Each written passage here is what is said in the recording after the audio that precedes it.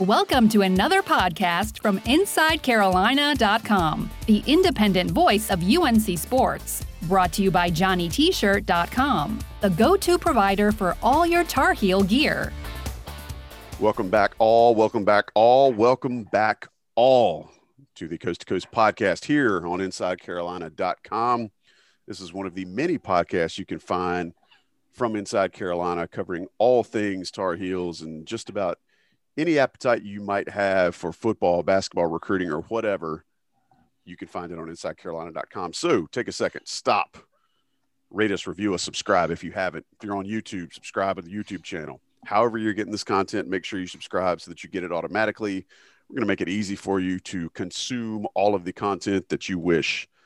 I'm Joey Powell, with you as always, and with me as always, my two main men, the two guys that bring the heat every week on this podcast, the insight, the analysis, whatever it is that you're hankering for, these guys can deliver. Sean Moran, Sherrell McMillan. That's easy for me to say. Sean, how you doing, man? Doing well as can be after watching that Florida State game. Hey, man, a lot to be proud of. We'll get to that in a second. Sherrell, fruit snacks engaged. You all right? Fruit snacks and cold, so we're ready for a podcast. All right, that's good to hear. Boys, as we get rolling, want to make sure we give a shout out to our friends over at Johnny T-Shirt and JohnnyT-Shirt.com. Great people in Chapel Hill on Franklin Street have been taking care of the Inside Carolina community for quite some time, and we want to make sure we just pay it back. Spend some money with them, hit them up, any paraphernalia, memorabilia, goods, whatever you need with the UNC logo on it, they got it for you. And like I've said before, if they don't have it, you don't need it.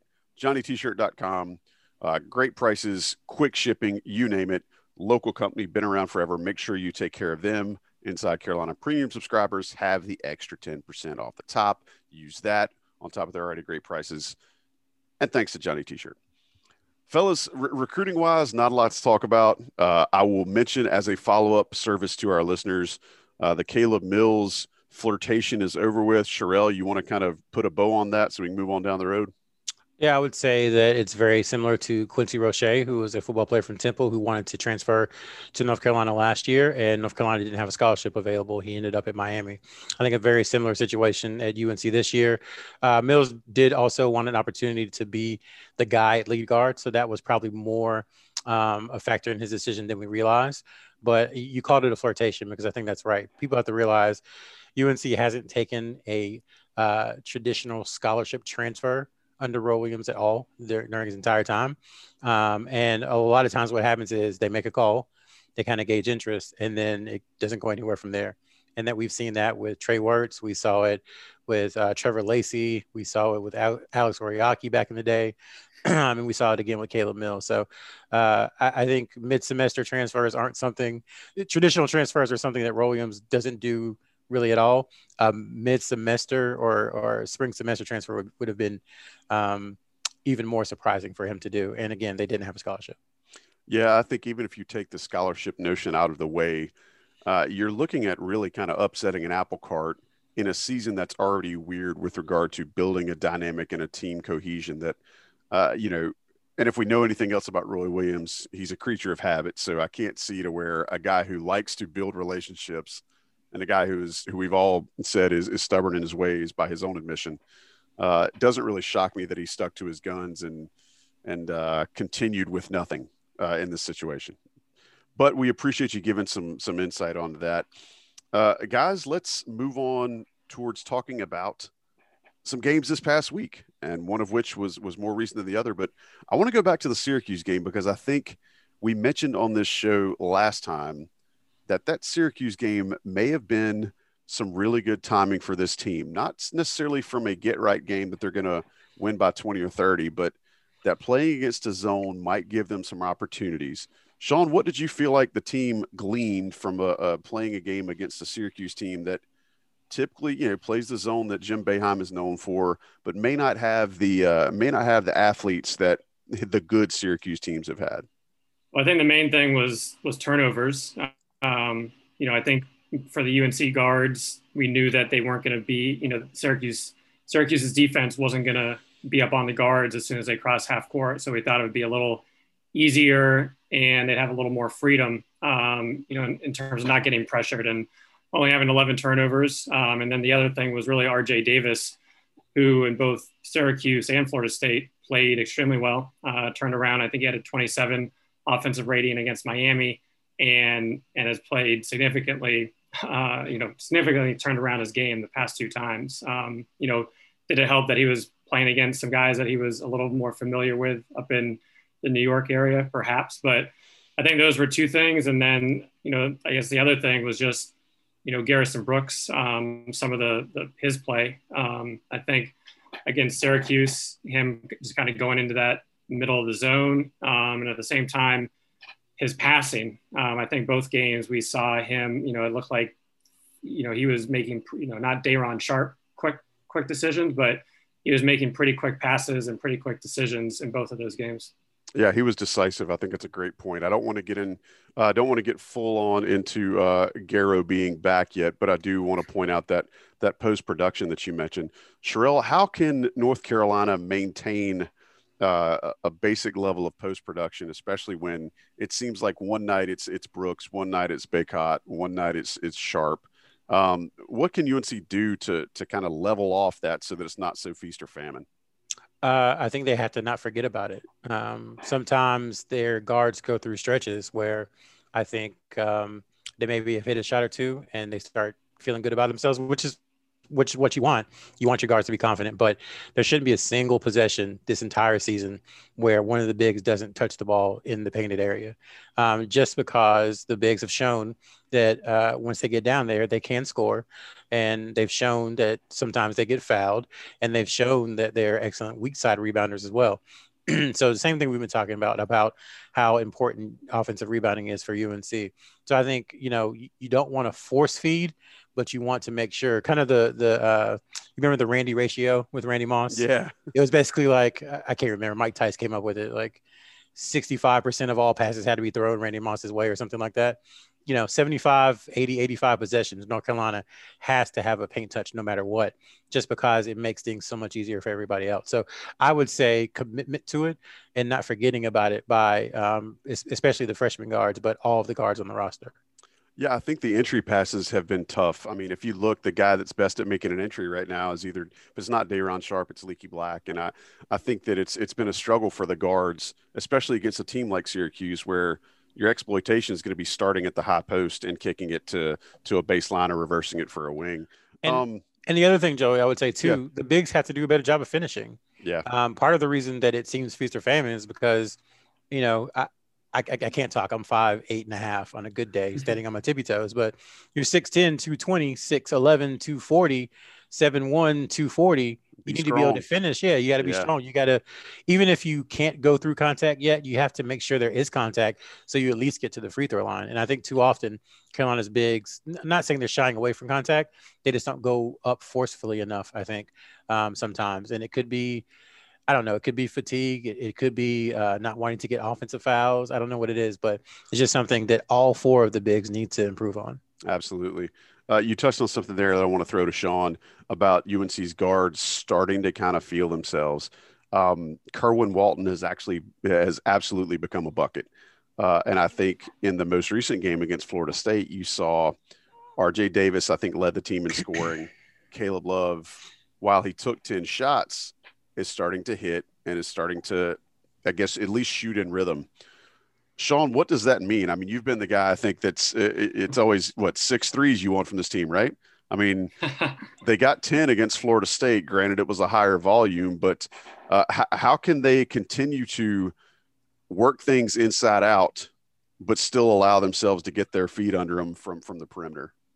Yeah, I mean, I think, I've been saying 6 for a while, and really that was their ceiling early on. And I think with his increased playing time and him continuing to knock down shots, that ceiling has obviously increased. I think in ACC play outside of that first game against NC State, and then they had a pretty poor shooting game against Syracuse, but they had 10 against Florida State, and every other game, 7, 8, 9 threes. So they've definitely shown that they're now kind of above that mark. I think, we'll probably touch on it shortly, but Anthony Harris as well. And I think the ceiling is definitely much greater than it was just from a shooting perspective. I think you need the threes and the outside shooting to, one, just kind of keep up and have a semi-decent offense. But ideally, you can kind of find a balance where you're a threat from the outside, and now you're opening up space, but still being able to hit the bigs and not forget about them, which I think, is really the key thing. And even against Florida State, I felt a lot of the time Florida State was switching, and the UNC post players just weren't offering up a good passing angle at times. But now at times the guards weren't throwing good passes, so it kind of works both ways. But in terms of 3-point shooting, I mean, Kerwin's been shooting the lights out from three, especially when he's open or has his feet set. RJ,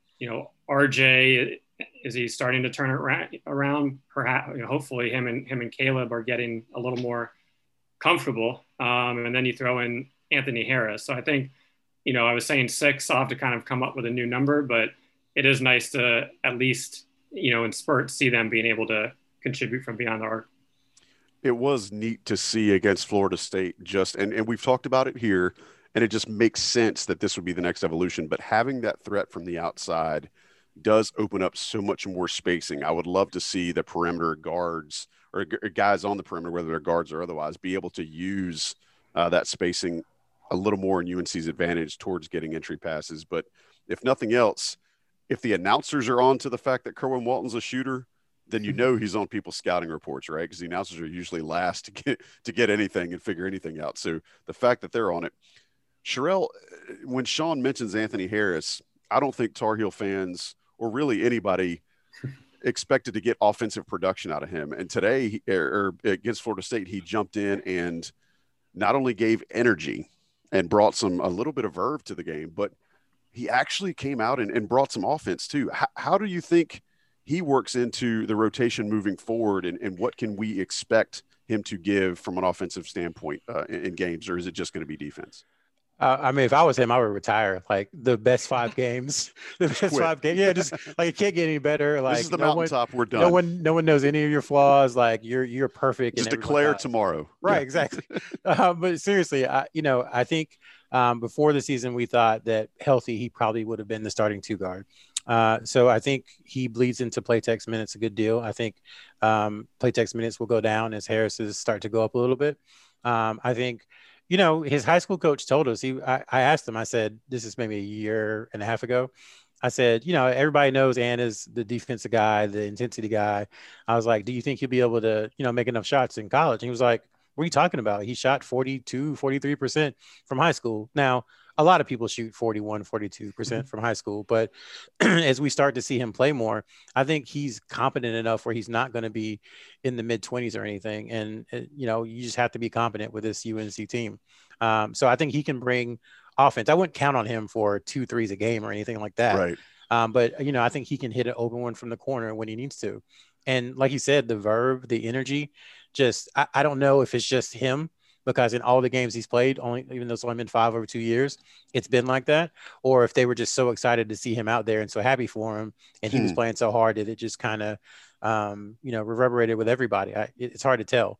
My only thing about Harris, and it's fine to get excited, but I think Carolina, the coaching staff, and Anthony Harris himself have to fight against themselves a little bit, because you have to control his minutes. You can't throw him out there 15, 20 minutes a game, even though he might be playing really well. They have to fight themselves on that, just because he is coming off 2 very serious knee injuries. So I'm sure there's conversations about that, but maybe it's good for him. If he only plays that 10 minutes a game, he can go 120% as opposed to going, 100% for 15 or whatever. So I think that's something to watch. It's just, it's going to be very easy because he's playing so well to keep him in the game, but they have to fight themselves on that. Well, there's something to be said too for having those fresh legs for 10 minutes. And, I do think that Doug Halverson will have we'll have a giant red light that he can flash whenever we're getting around that minute mark. But to your point, when he hit that corner 3 today against Cheech and Eats or Coach's Pizza or whatever his name was, like that was a real pretty stroke. And he did it with the 7-footer flying in his face and didn't hesitate. And you feel so good for a kid like that can come off of the injuries that he's had to the magnitude that he's had them and can just really lose himself in a game so quickly. Sean, I want to ask you, Sherelle kind of talked about not really expecting a lot offensively from Anthony Harris and how he might affect the rotation as far as, the two guard goes. What do you think he brings to a team if you can actually have another defender out there with how he might take some pressure off of a kid like Caleb Love? Well, I think, for me, I'd say I'm more of a pessimist than an optimist, but when he came in, I had to do a double take, and I'm definitely pretty excited about what he can bring to the team, whether it's 10 minutes or 15 minutes. I think I'll get to the defense in a second, but let's just stay offensively. Obviously he hit the three, but I think there's a few other key things that stuck out. One, when he caught the ball on the right side, dribbled left, and sucked the defense in. The team doesn't really have kind of anybody that has been able to penetrate and draw the defense in and then be able to kick out to more of an open shooter. So one, just kind of that athleticism on offense. And then two, the fast break. He was able to finish a fast break. And I think UNC has struggled so much on just running a simple 2-on-1, 3-on-2 fast break. I mean, that was one of the big turning points, was the Playtech fast break to the MJ Walker fast break and kind of a 5-point swing. So I think, just watching him, he's a real basketball player in terms of what he brings, and that's exciting. I think also it can help some of the minute distribution, given just how weak the wing has been this year. But in terms of defense, I think it was 2 possessions where Florida State, turned the ball or, got called for fouls just because of what he was, on the on-ball pressure. I think athletically, once again, it gives UNC a guy that can get into, whether it's a point guard or a good wing, and he's strong enough and quick enough to be able to frustrate pretty much anybody. And now all of a sudden, if you're going against that team with an elite wing, you're not, scared of defending him up tight. So once again, I think just his nature, as well as kind of his energy and how hard he plays, I think will bring a lot to the team. But once again, not expecting all of that to happen immediately, but I think him being worked in will just be, once again, a benefit, and hopefully continue to slightly raise the ceiling of this team on both sides of the ball. All right, so before we look forward, we saw some improvement from this team over the last couple of games. It's been marginal, but it's been improvement, and I think that's something that we've all kind of predicted and have seen little flashes of. Whether it was cutting down on turnovers, I know they had some live ball turnovers that turned into quick baskets against Florida State, but overall, their turnover numbers have come down. I do think the perimeter shooting has obviously gone up. I think their spacing has gotten better. What are some things that you guys think that the team needs to continue to improve on in this next week to really kind of start, I guess, getting over the hump and starting to kind of cement themselves as a top half of the league team this year? Sherelle, I'll go to you first. My immediate thought goes to on-the-ball defense. I think there are just too many times where players have open runs to the basket.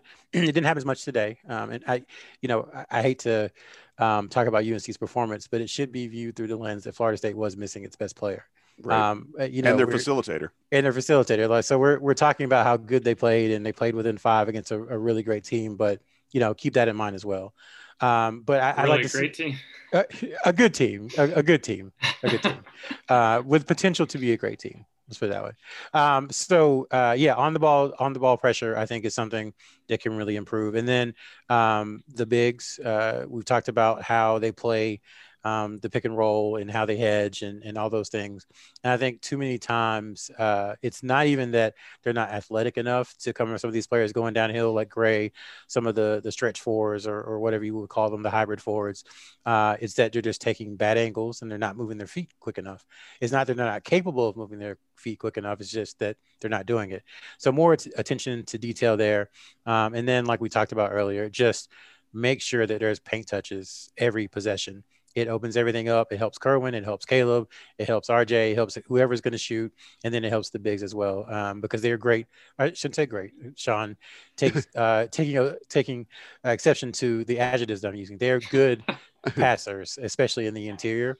And so if you're able to get the ball in the paint, then good things happen from cutters, from We talked about it, offensive rebounds, all those things. So on the ball defense, the bigs coming off screens and hedging, and then making sure there are paint touches, I think are three areas that if they improve upon, they'll keep getting better.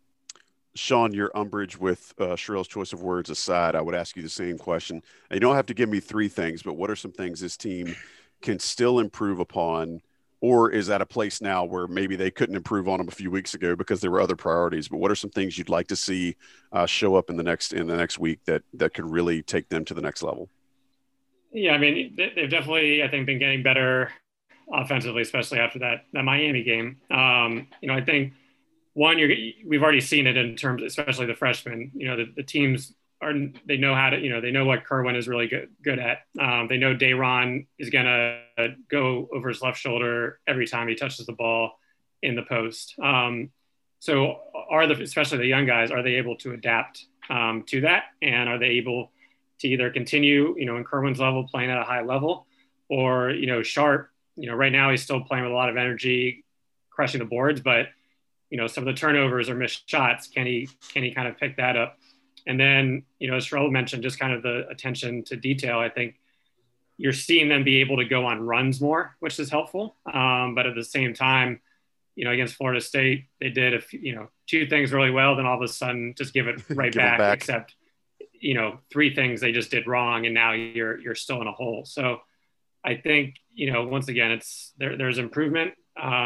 Luckily, I think the only reason I questioned Sherrell's adjective choice was a comment I made in our Slack chat earlier, is that as a resident Big Ten hater in this group, that the ACC is basically the Big Ten now in terms of no tempo and just a lack of quality teams. A lot of plotting basketball too. And, that is good for UNC in one way, and there should be some wins in that schedule, but hopefully they can have that focus with a Wake Forest or NC State team they already lost to, be able to get some of those wins, which they had been doing, and then hopefully be able to pick off a win or two against that quote unquote top tier of the conference. Is Clemson in that top tier with what happened to them on Saturday? They were prior to Saturday, yes. I think it's UVA. UVA is the top tier, which is, they're, you put them, basically there's no top 15 team in the ACC, and UVA is the top tier. Which nobody's any good. Yeah. It's Gonzaga. I'm starting to be a believer in Baylor, but nobody's any good. Like, everybody can go out and get waxed on any given night. Yeah. So, Sean, you touched on the look ahead for the Tar Heels. I'll keep it with you. How do you feel the Tar Heels prospects are with this week's game, assuming COVID doesn't wreak havoc here, because NC State just had another breakout on their team. But how do you assume the Tar Heels' fortunes will look against a Wake Forest team that is found themselves, and I think is a little tougher of a squad than Danny Manning had, and then as you alluded, the rematch against NC State? Well, one, I think it's two games that they need to go 2-0. Obviously, Wake Forest is a must win. That Wake Forest has been, I think, playing a little harder than they had with Manning, but in terms of talent and size, it's probably the only game that UNC is going to be favored by double digits going forward. Now, what does that mean? Nothing really. We saw that with Notre Dame.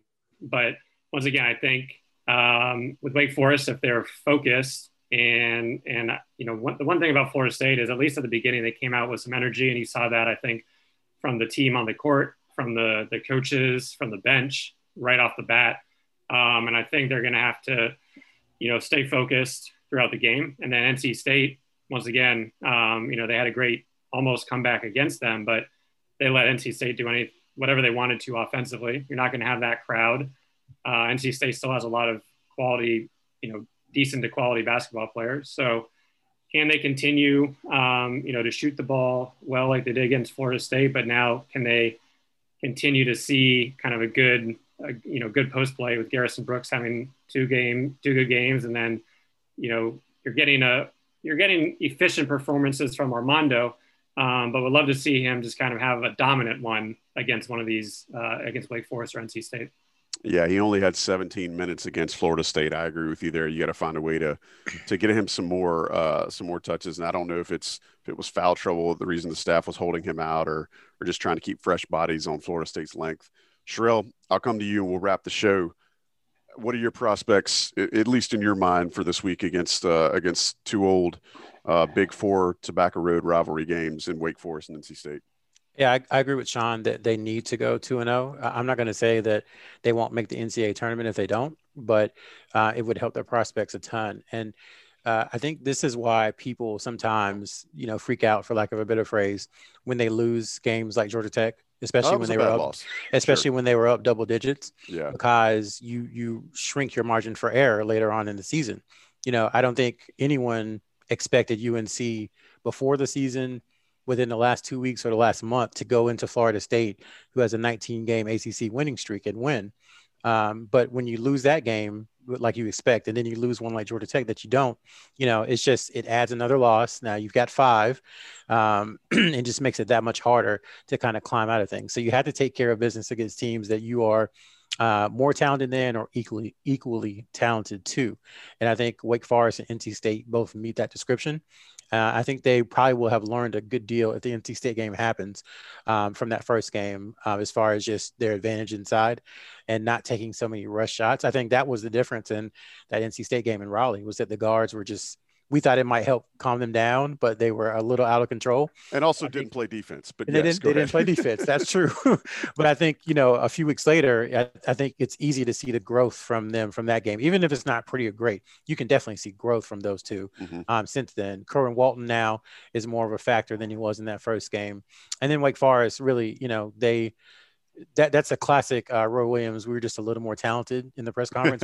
We were more gifted than they were. Yeah, that could be a classic one of those. But we talked about it. I don't think you can just assume that Carolina's going to be anyone by double digits, because their margin for error is just small this year, and it's not going to change. The announcers were like, Carolina's all 6 of their ACC games have been within 6 points, and on Wednesday it'll be all 6 of theirs have been within 7 points. And then I don't know, Wake Forest will probably come close to that, because Carolina just doesn't have the traditional it that it usually has to blow people away and score 95 points and win by 30.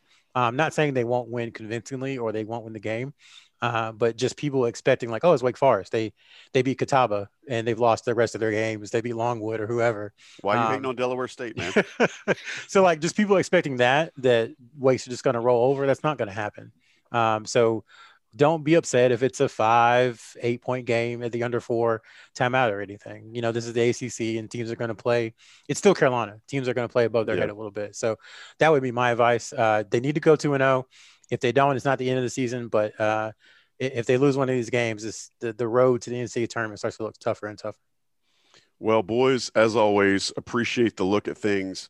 It will be interesting to see if the team can continue their upward trajectory that we have seen over the last few performances, independent of the loss against Florida State, which I still would say, without Scotty Barnes, the team still played better. And, I appreciate that the three of us, if nothing else, can look at the game and recognize that it's not played in a vacuum, that the other team does have a say in the result, and the other team's talent does have an affect on what happens on the scoreboard at the end of the ball game. But guys, always appreciate you bringing your A games. Always appreciate the insight and the thought that you bring to this podcast. As for everybody listening and or watching, we appreciate you being here. Special shout out once again to Johnny T-Shirt for sponsoring. We hope you guys will continue to listen and consume all that Inside Carolina puts out there. You can read a scoop from Sherrell every week on the Inside Carolina premium message boards. Sean will have some more player analyses coming up in the near future, so look for those. And we'll be back with you next week, as always, here on Coast to Coast Podcast on InsideCarolina.com. For Sherrell McMillan, for Sean Moran, I'm Joey Powell. We'll catch you guys next time. Late. Thanks for listening to another podcast from InsideCarolina.com. Brought to you by JohnnyT-Shirt.com. Where to go for your next Tar Heel gear purchase.